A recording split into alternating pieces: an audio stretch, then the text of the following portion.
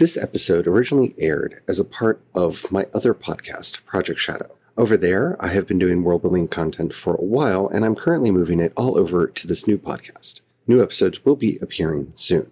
I am currently making all of my old content, including Worldbuilding 101 and Worldbuilding 201, available on this podcast as Season 1 and Season 2 of Mythweaving. I hope you enjoy, and don't forget to have the fun. Well, now we know what's gone wrong, how our world got into the state it's in, and exactly what kind of a state it's in. And we have a rough idea starting to form of the story world. But now we need to tear it apart. Now we need to take it apart into its constituent elements and then build it back together. And I know what you're thinking. Charlie, we haven't built anything yet. Yes and no. We have collected all of the raw materials now. Now it's time for us to develop the archetypes of the collective unconscious. Yeah, we're going there on today's episode of Project Shadow. Can you hear me? I have something to say.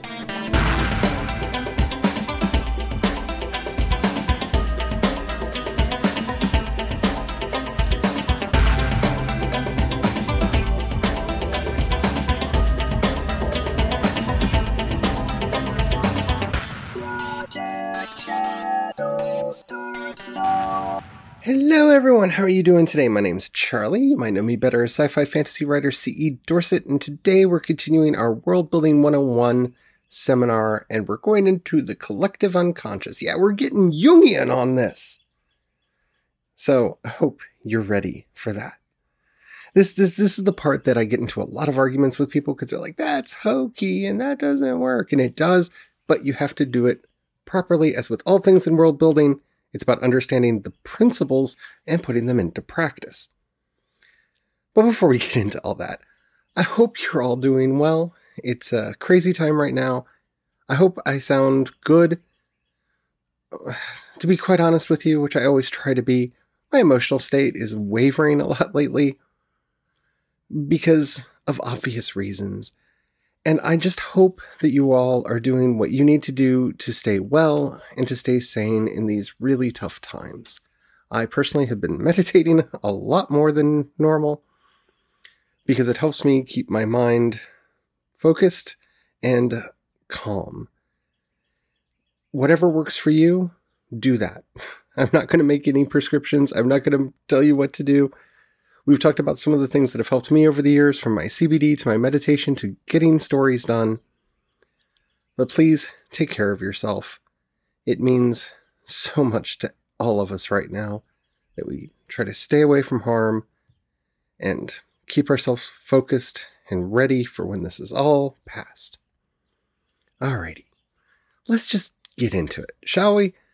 Alright, it just turned into somebody else there for a minute. A genderqueer version of them, but, you know, it's how we do. So, when I normally do this, when I normally go through my world building, I would have actually done one step prior to the archetypes. And I'm going to touch on that briefly, but we will come back to it later, so don't worry about it. But I usually actually figure out my steps of the problem first, and then do this. Now, what that means is using the stealing from the fire from the gods method. We are going to go through the various invariant steps that it took for the world to get into the state that it's currently in. This method uses a version of the hero cycle by Joseph Campbell, but it's been altered to show how an anti-hero is formed, how the darkness comes about. It's the other half of the circle.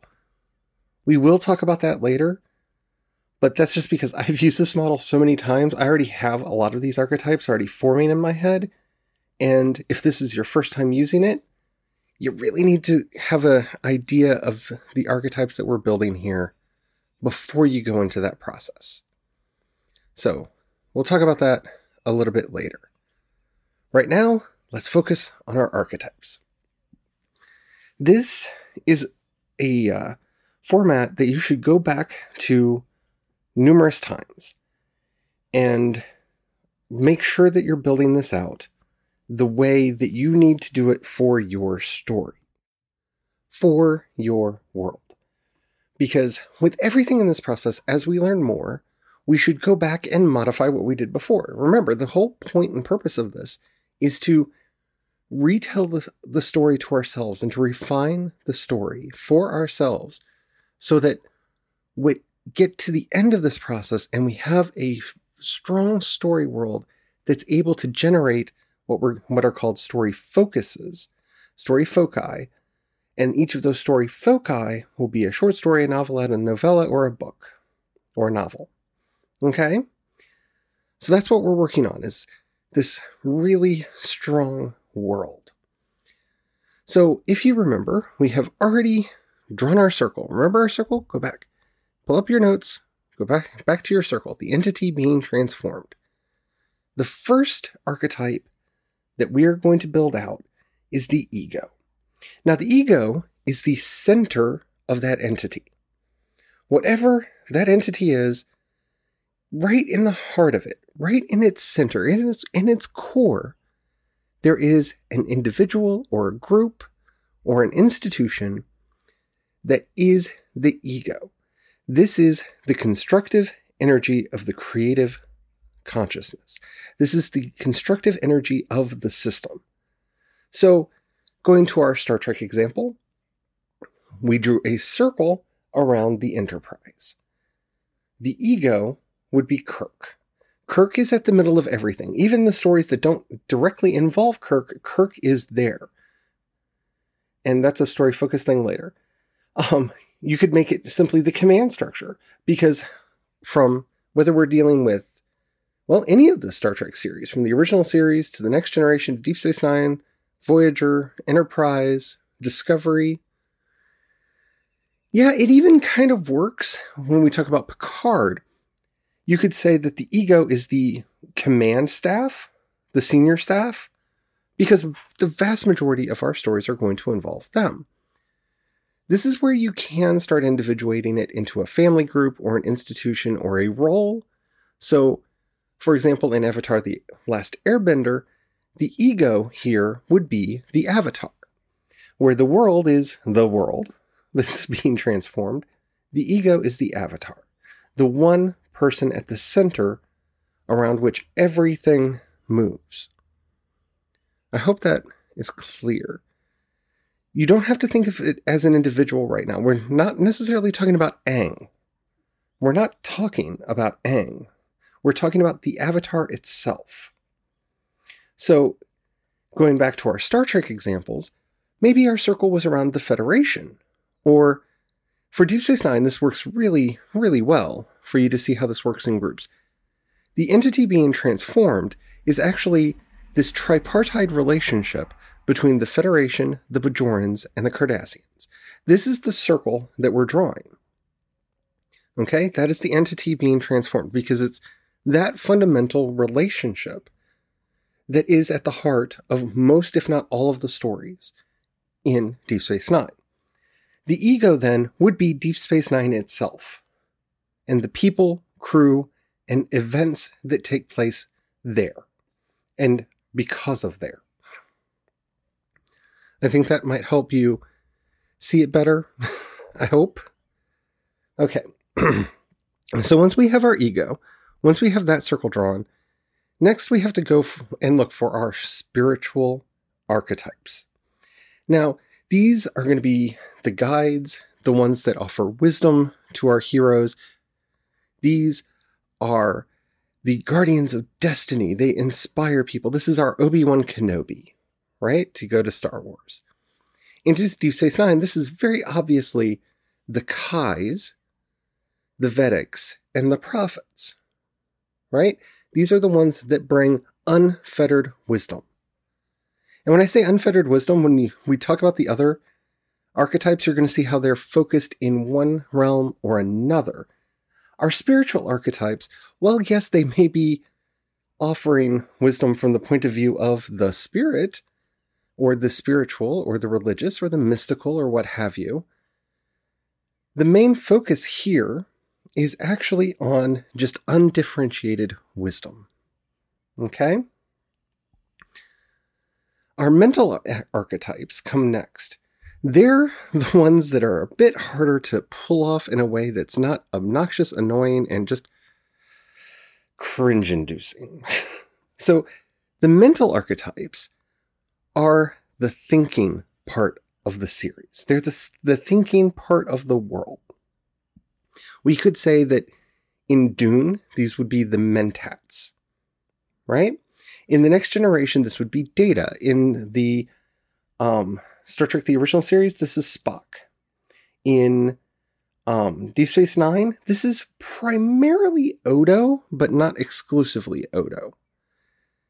Now, they don't have to be cold, they don't have to be detached, they don't have to be aloof.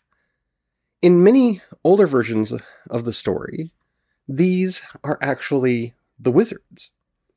Merlin often fits this role better than he does the spiritual role in most Arthurian tales, where the spiritual role is actually held off for either an angel, some theophany that will come. The Green Knight often is a stand-in for the spiritual.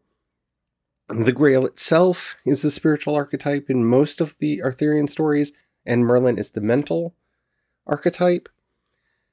This is the reasoning. This is the thought process. This is the one that patterns everything that they do towards logic, reason, and finding the answers.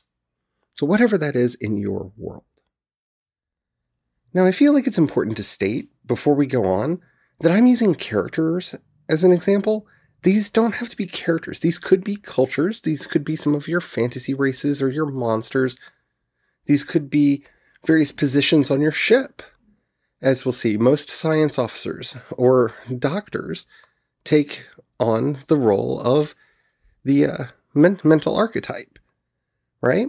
Our next archetype is the emotional one, and Deanna Troi, as ship's counselor, obviously fits that bill. So this could be something concrete like a character. It could be an office. It could be a role in your world. It could be a species. It could be a culture, a religion. It could be just about anything that you would build that fits this role. Just be careful not to Vulcanate them, or Klingonize them. I love the Vulcans and I love the Klingons, but oh my, they are so rigidly sorted into their groups, and while the Vulcans have gotten better over time, and the Klingons have gotten more depth over time, while we are looking at these as the primary archetypes, you don't want to try to pigeonhole them too exclusively, or things start falling apart. If you are an exclusively warrior society, who builds the ships?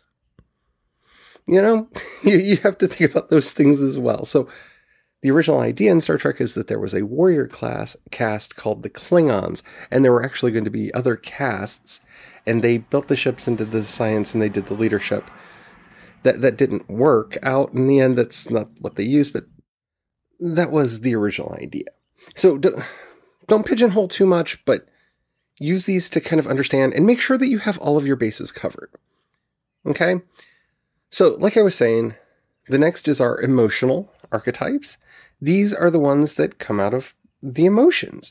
So this is the social feeling, the positive and negative, the familial bonds. These are your brothers and sisters, and mothers and daughters, and fathers and sons. These are those emotional relationships that move a story forward, that exist in the world, that are important in the world. And again, as with all these things, they could be more than just a person. So bear that in mind as you're making them. Just to make sure that we get through all of the archetypes, I'm going to just go through the rest really quickly, and then we'll kind of talk about how you create an archetype in total, okay? So next you have your physical archetypes. These are very animalistic. They are directly out of nature. They are wild. They work off of their instincts, their appetites, their drives. They can often be a corrupting influence in the story, depending on how your story is written. That's who they are. Then you have your anima and your animus, and these should be two separate classes of archetypes. One represents the anima, representing the feminine aspects of the work, and the animus, the feminine aspects of the work. And it's important to contemplate both here. While everything that we've talked about to this point has been relatively non-binary, in that you could have a male or a female here, this is not necessarily where you want to delve deeply into the binary and try to make it very men are this way, women are that way, but to think about the stereotypes and the energies and the ideas that are bound up in the ideas of femininity and masculinity, and how that actually plays out in your story world, how that actually impacts your story and the characters within it. Then you have your trickster. The trickster archetypes they're troublemakers. Q from Star Trek is a very good example of this. They are simply there to trip up characters and to kick them forward so they don't get stuck. Think about it. Star Trek, in the first season of The Next Generation, the Federation was kind of rigid and stuck, and very full of itself, thinking that it had kind of evolved to this ultimate state. Q knows that this isn't true, and forces the Enterprise to encounter the Borg long before they should have. This trick kickstarts the Federation into realizing, oh, we're not the biggest, baddest thing on the block. There are other things out there. We should stop being complacent. And that's what a good trickster should always do. Then you have your threshold guardians. A threshold guardian, in a lot of ways, is the exact opposite of a trickster. Their entire job is to stop people from moving forward unless they are worthy, unless they are prepared to move forward. They provide tests and challenges, and they're there to break the resolve of the characters coming towards them so that they don't get any further. The last archetype we're going to talk about is the shadow. The shadow is every undesirable trait of the psyche. Everything. These are the demons, the villains, the darkest parts of your world. Now, when I talk about these as archetypes, remember, we're doing these as archetypes, not stereotypes. Can there be a redeeming quality in your villain? Yes. But your villain should represent something in that shadow self. Can there be an emotional component to your logic and reason and your mental archetypes? Yes, of course there can. But they should have a voice of reason. Don't Star Trek this. As much as I love Star Trek, there's always this debate going on, and it feels like every series between our emotions say this, but our logic says that. Well, it's not that simple. We all know from our own personal experiences that it's not that simple. So yes, these can be mixed and merged, and they can overlap in a lot of ways.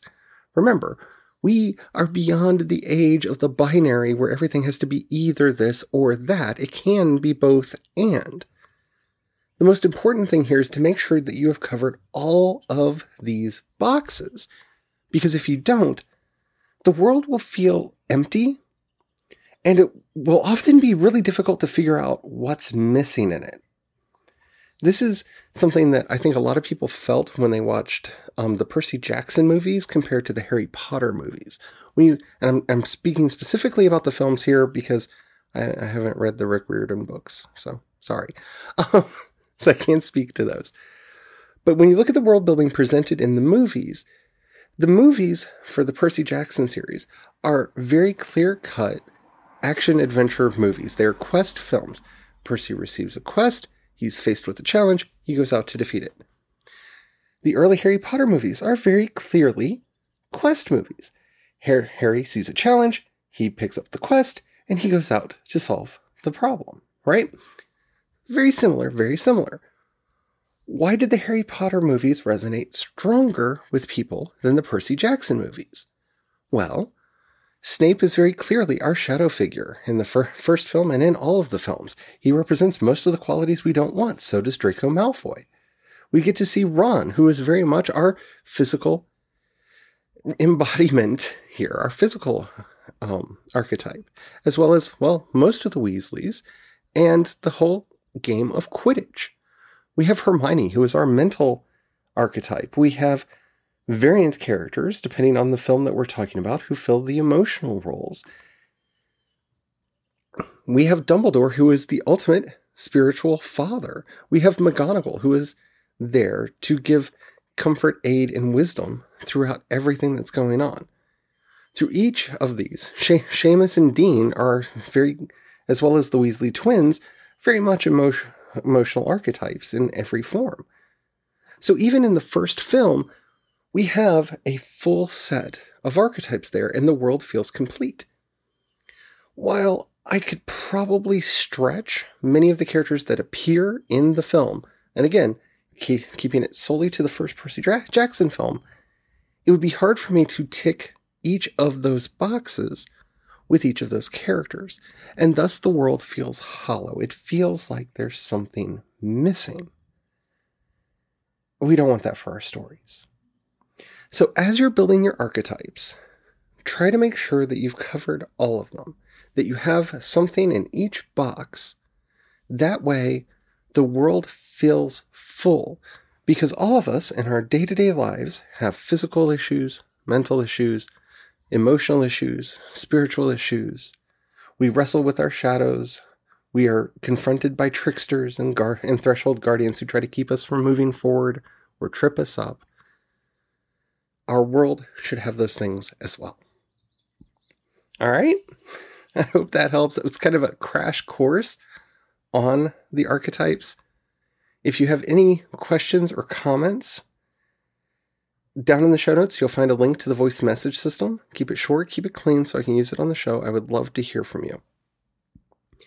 If you'd rather hit me up on social media, I am C. Dorsett on both Twitter and Instagram, and you can find links to everything that I do over at projectshadow.com. Alrighty.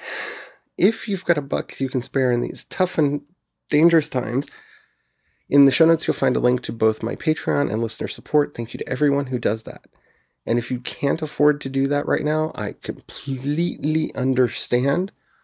But if you know somebody you think would like any of the work that I'm doing, please share it with them. That helps more than you could possibly know. And I guess that's it. Tomorrow we will continue. We have quite a few more steps to go through before we get to the end of this. We're going to be bringing in some of N.K. Jemison's ideas to flesh out these archetypes. So hopefully you're ready for that. Alrighty. Thank you so much for listening. And until next time, be safe, be careful, be well, and don't forget to have the fun. Bye.